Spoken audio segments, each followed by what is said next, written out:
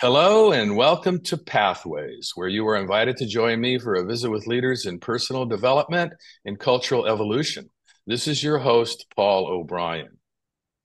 No decade in modern history has generated more controversy and divisiveness than the tumultuous 1960s. For some, the 60s was an era of free love, drugs, rock and roll, and social revolution. For others, the 60s were an ungodly rejection of all that was good and holy. Embarking on a profound search for the spiritual meaning behind the massive social upheavals of the 1960s, today's author turns a kaleidoscopic lens on religious and esoteric history, industry, science, philosophy, art, and social revolution to identify the meaning behind all these diverse movements. And this is a subject that's dear to my heart because I lived it. I grew up in San Francisco in the 60s and came of age during that decade. So this is a fascinating and wonderful opportunity for me as a host. Our guest is Tobias Churton, author of The Spiritual Meaning of the 60s, the magic, myth, and music of the decade that changed the world. Tobias is a world-renowned authority on Gnosticism, Hermeticism, Freemasonry, Rosicrucianism, and Aleister Crowley. Appointed Honorary Fellow of Exeter University in 2005, he holds a master's degree in theology from Brasenose College, Oxford, and is the author of many books, including Aleister Crowley in America and Occult Paris. He is coming to us from the heart of England. Hello, Tobias, and welcome to the Pathways Show. Delighted to be here, Paul. Wonderful. Okay, what made you want to write a book about the spiritual meaning of the 60s? There's so many angles a person could take. But of course, I know everything you do has got a spiritual flavor to it. But in particular, what inspired you to do this? I think it because there's a bomb in my soul that exploded when I was a boy in the 60s. There was something even though I was born in 1960, so I was really in my first 10 years, but my consciousness, everything that is dear to me, everything that happened that I think shaped my fundamental spiritual viewpoint, really happened in the 60s. Ridiculous. I was kind of like sort of a naked saltpeter waiting for the flame, and the 60s had the flame.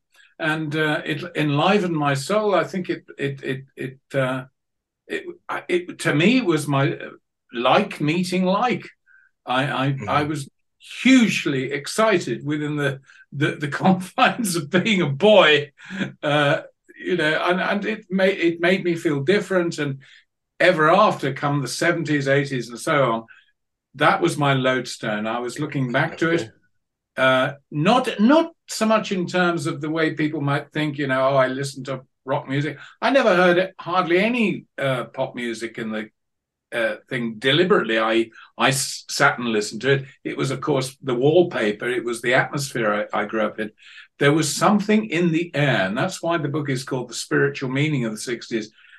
There was a spiritual dimension that was intensified in that strange 10 years compression of aspiration and idealism that went through my soul like a wind through a field of ripe corn. Now, how much would you say the world has really changed because of the 1960s? It's given us perspective. We can now isolate and see, and often it's a tragic vision because we could, with much knowledge cometh great sorrow. It becomes much more obvious to us, I think, who are the positive people in our world and who are the people destroying and denigrating the world. It's heightened the consciousness of our attitude to nature, certainly, our attitude to ourselves, our attitude to wealth, our attitude to freedom, above all, I think, the sense of individual freedom. And it has given us an ideal vision that even appeals to generations later. My daughter's now 23, but she was born in 2000. Why is it she wants to listen to the Doors Pink Floyd, Jimi Hendrix, John Lennon, and all of these wonderful artists and so on. Why is that? It's not immediate to her environment, but she's picking up on something. It has to be a spiritual thing. So, yeah, I was just going to say, I saw the Doors at the Fillmore West once, and Jim Morrison got arrested for taking off his clothes. And I was also at Altamont, which is another thing that you mentioned in the book. So it was a pretty crazy period, and a lot of critics look at the '60s and declare it as an era of moral decline. But I love the way that you really highlight what was positive about it, at least as best as you can remember. Because what's the old expression? It's like, if you remember the '60s, you weren't there. But, so that brings up the subject of drugs, which was, became popularized in the '60s, like pot. What would you say was the relationship of marijuana to the creative explosion in the '60s? Well, I mean, obviously, people had been experimenting with what used to be called hemp since at least the 18th century. Charles Darwin's grandfather, I'm trying to think, what was it? Erasmus Darwin. I found letters in the 18th century time of George Washington saying he'd ordered some hemp in. It used to come in from India. People have been using psychotropic substances for liberation of their minds for a long, long time. I think the relationship of drugs was obviously what they used to call in magic the liberation of the bonds of the soul. It was to provide a moment's ecstasy when one would feel detached from conventional consciousness and ways of thinking. Now, that can take you into several different directions. And if the immature are introduced to these experiences, it can be harmful. Of course it can, as so many things can be, including travel, driving, and relationships can be harmful. But there is also there was a positive side to this. I think the trouble was with the '60s was the self-abnegation, which is the first condition of mystical enlightenment, became self-enjoyment. And the self-enjoyment aspect took over, especially in the '70s. And you got a kind of pleasure me generation in broad terms. The whole thing was get your own, get your pleasure. That obviously isn't the way to the stars. That's the way back down to earth. Now, what did the psychedelic revolution contribute to spirituality in that era? Because I'm going to quote your book here. You say, LSD literally blew the lid off and we never looked back. The collective unconscious was rocketed into the fifth dimension overnight. I took LSD so many times in the early '70s. I have some ideas, but I'm just wondering, what did it contribute to spirituality, which is the subject of your book? I think it gave it an experiential vividness, which only had been written about and idealized beforehand. I think the higher psychedelic experiences that some people enjoyed and struggled through could only be explained properly within a spiritual perspective. Psychedelic experience doesn't make any sense in the normal worldview. First of all, the trouble is none of us can actually remember what it is we experience because it doesn't relate to it. The nature of an intense psychedelic, which means a soul expanding experience, doesn't relate to language hardly at all. You can say it was good, you can say it was bad, you can say it was enlightening, you can say it was extraordinary, but you can't capture it in words. Our ordinary language isn't equipped to deal with this thing. And the only context, I think, in which psychedelic experience makes any sense at all is if we talk in the language of mysticism. Now, that's quite different to other people. I've met people of a very limited intelligence who have taken psychedelics, and their experience tends to be hallucinatory. In other words, they are simply, their minds are taken over and they experience sort of dream states and see things that aren't there, or are amazed by lights, and one hopes they don't start to get paranoid. But to thinking people, it gave us an objective correlative, an absolute idea, which we could at least retain the idea, if not the substance itself, of what a higher consciousness might perceive. for example, you might become considerably more aware of the fragility of the Earth's atmosphere, something we're not normally aware of. We drive along, we drive cars, blah, blah, blah, blah, blah. We don't conceive of the reality of life on planet Earth and how we're affecting it and how it's affecting us. So it was a massive increase in sensitivity for many people. For other people, perhaps soldiers in Vietnam, it was simply a release from a dimension of material terror. Right. As you quote in another quote from your book, you say, the movement away from established religion toward the personal quest is undoubtedly a key aspect of the spiritual meaning of the 60s. And it occurs to me that psychedelics played a huge role in at least opening the mind to wider dimensions. Like you said, a mystical revival of sorts. Yes. And we can debate whether mysticism is best promoted by psychedelics. I would say, arguably, that is not the best path to reach heaven on earth by any means. But it at least gave, in a highly materialistic Western culture, which was becoming hyper-corporative and hyper-industrialized, it was kind of hard. It's kind of a hard method to break on through to the other side, as Jim Morrison would say. But of course, as I say, it had its dangers, and there were people who fell by the wayside. And I certainly wouldn't advocate that that path, especially if not conducted with some sort of responsibility. And I always thought that the hazard of taking LSD, which was such a powerful drug, I mean, it's unbelievably potent. I always thought that the people that would be most inclined to having a bad trip, as they called it, would be the people who just can't let go of being in control, the people who are egoistic or narcissistic or just so dependent upon their facade that when that, and if with LSD, it's like your ego dissolves whether you like it or not. And so do you agree with that? Do you think that is a good distinction? Yeah, I very much so. The trouble is that as you were speaking, I was thinking 30 different ideas which were coming in simultaneously. Certainly, I concur with what you said.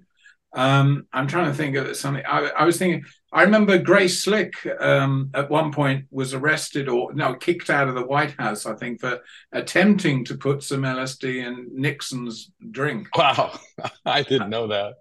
Yeah, but I think she would have been disappointed by the results, because I think somebody with the character armor and generally the mentality of Nixon would simply have felt a bit queasy and would have had to go and lie down a bit, and he wouldn't have got anything from it.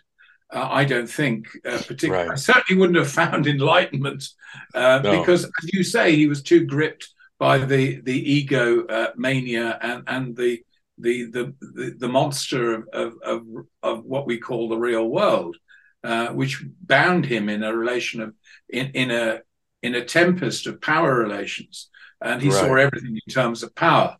As you say, the thing about LSD and good psychedelics is that they give us a viewpoint on how egocentric our viewpoint is, and therefore how narrow it can be. Right. Of course, yeah, sorry. No, it's okay. I was just going to say, this sort of brings up to my mind the Beatles, who in their own way popularized psychedelics by taking them and letting the world know that they took them. And you have a lot of things to say about the Beatles in the book and how representative they are of the spirit of the 60s. So tell us, what do you think they brought to the decade, and did they make it something it wouldn't have been if they had never been seen or heard? How can you underestimate the impact of the Beatles? It's impossible. Right. It is almost impossible to overestimate the impact of the Beatles. It goes on and on and on. They were, I hate to sort of join in with Timothy Leary, who saw them as avatars from another world who were bringing a new conception of the merry life of freedom. but they certainly were the philosophers. They were the something that went into the mix. I think they moved into the Star Club in Hamburg, or one of the clubs in Hamburg. No, it wasn't the Star, it was another one, Indra Club. Just about the day I was born. I was rather pleased that my birth coincided not only with the launch of the fastest man alive at the time, I forget the name of the American astronaut, but also the time the Beatles ended up in a strip club in Hamburg, because there's a sort of strange thing between what NASA was, or the Aeronautical Association of America was trying to do at that time, and what the Beatles doing are curiously related. There is something in this whole thing about stellar travel and the power of rock and roll to change a generation. The Beatles brought the power of 50s rock and roll, repackaged it to some extent, gave it an enormous personality of their own, and shoved it, thank God, into the veins of the Western world. If you can imagine America in early 64, when they arrived, America is still mourning President Kennedy. They arrive on a winter's day in late winter of 64, and they bring love. They bring I Want to Hold Your Hand. They bring She Loves You. It was such a tonic, such an immense tonic, but totally unexpected, totally original. I love what you. Completely different to what expected. Yeah, I love the way that you put it. They were exporting courage, energy, brilliance, and love.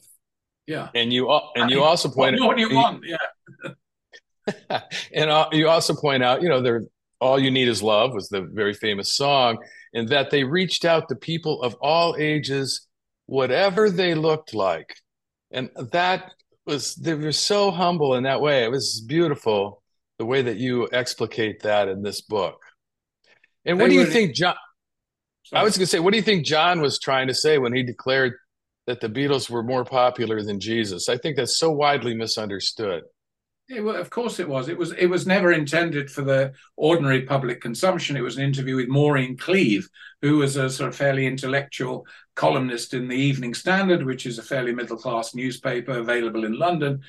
She'd visited him at his house, and he just said it in passing to her as an honest view that he lamented the spiritual vacuity of the Western world at the time, probably quite close to the Pope in his attitude there. Oddly, the Pope attacked him because, in fact, John was sort of saying, well, this is a world where the Beatles have more compelling power over young people's minds than Jesus Christ.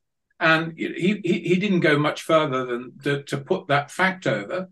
But what he was saying was, is that a good thing? Isn't it a good thing? He's questioning in his mind, why are we so popular? Why is this happening? How has it reached this? And when you look at what he was reading at the time and his intellectual development, he was questioning what direction the Western world was taking in that period. And of course, you now see that this was a prelude to the openness to Hinduism and Oriental philosophies that became such a feature of their later work, and which was incredibly creative, and again has created the whole thing about world music and Westerners being open to things other than song and dance stuff. Yeah, like meditation. Yeah, yeah, well, it's incredible. I mean, so many phrases that people use today of coming out of that. It's good karma, it's not good karma. A lot, there's been a kind of pop absorption of certain aspects. The interest in reincarnation, which is extraordinarily prevalent these days. People's openness to long covered Western spiritual traditions. You mentioned astrology earlier on, but there are so many more. The Beatles were kind of vanguard for a change of awareness. And what would you say is the spiritual meaning of the sexual revolution, another hallmark of the 60s? Well, again, it's this thing about freedom, isn't it? It's about saying, Who does sex belong to? Is it something we can discuss? Is it something that we should be afraid of? Is it something that is a denigration of the human being? So much of the inherited Protestant and Catholic tradition that people were taught from school age was that sex was really something, it's a bit like kryptonite. It's got a power which fascinates, but it could be your downfall, which is, there's a lot of truth in all of this. But it was presented in such a way as to basically keep people off it. Whereas, in fact, what we're talking about when we talk about sex is people's deepest identity and how important that is to them. And we look at the 50s and the previous generations, all of this sexual thing was channeled into certain kinds of behavior which were acceptable. I think the meaning of the 60s, spiritual meaning in some ways, one aspect of it is that conventional religion was not enough for free individuals, that free individuals must look beyond conventional religious teaching, albeit Protestant, Catholic, or whatever. And that is what I think that was the true threat of the era, and which led to so much reaction. When you join issues of sex with issues of religion, your conventional mind gets extraordinarily hot under the collar, and the reaction to that goes on to this day, and we now see it worldwide, in Russia and Iran and the Far East, and in American and British culture. There's this terrible reaction that all these things really should be put back in the box, but they cannot be put back in the box. And the repression, we must believe, I think, will ultimately fail, because human beings simply want to get, there's more to the human being than appearing as the good old time hero of the 50s. John Wayne is not enough of a hero for the totality of humanity. Heroism is a wonderful thing, and it's great to be smart, Alec, and all the rest of it. But the 60s suggested there was more to be discovered, and that our progress as a species depended and depends on exploring that more and not allowing people to stop us. And we are now up against corporate forces of oppression, which make us question who really is running this world. One of the things that you point out that I thought was so sweet and so on the mark was that the 60s and the attitude that the new attitude towards sexuality was to say, in effect, that sex was innocent. And this kind of reminds me of the character of the Beatles too. They just seemed innocent. They just seemed, so real and so, down to earth, and which is incredible considering their popularity. They weren't a manufactured group.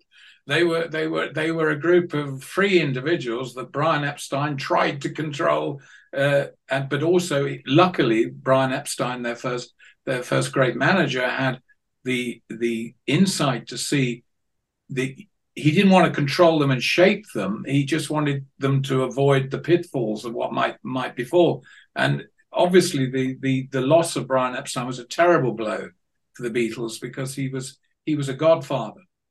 Right. You cover everything that the 60s touched on, including music and cinema.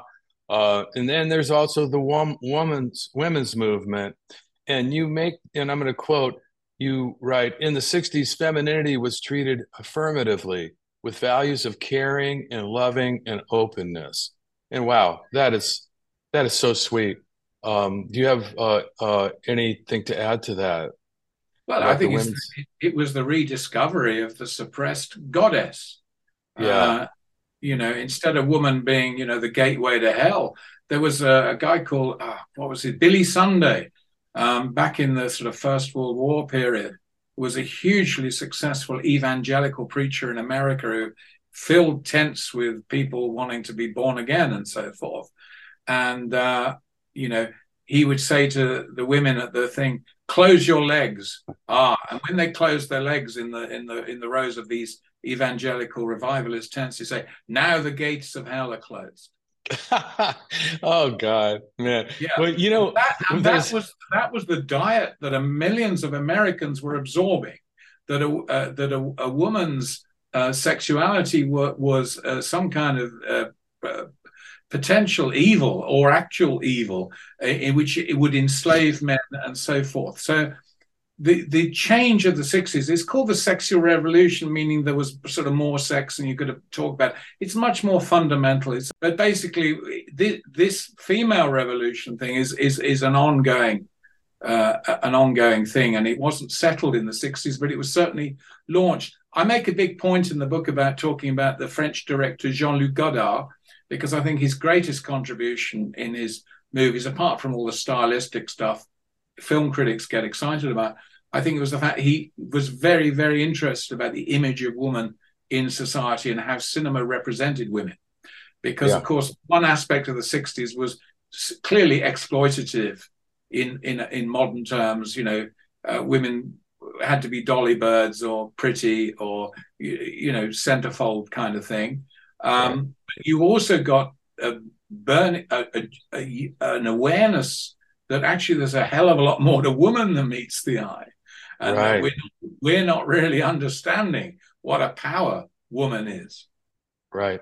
Hey, Tobias, I want to thank you. There is so much more we could explore. I mean, it's an incredible book. It's so chock full of beautiful information. But not only that, I mean, you're an incredible writer. I learned my vocabulary has expanded as a result of reading your book. I appreciate that. But we have run out of time. And I want to make sure to tell our listeners about your website, which is www.tobiaschurton.com. Tobias, Tobias, Churton, Churton, all one word.com. So thank you again for being on the show. I really appreciate it. And for those who might have tuned in late today, this is your host, Paul O'Brien, author of Intuitive Intelligence, a book that shares the theme of pathways, which is personal and cultural evolution. Now, don't worry, you can play and or share this interview whenever you want via the internet or as a free podcast, and I'll tell you how in a minute.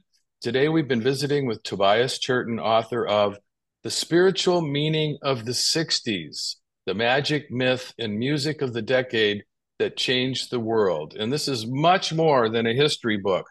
This is a very fascinating philosophical, in-depth exploration of one of the most incredible decades that we had in the 20th century.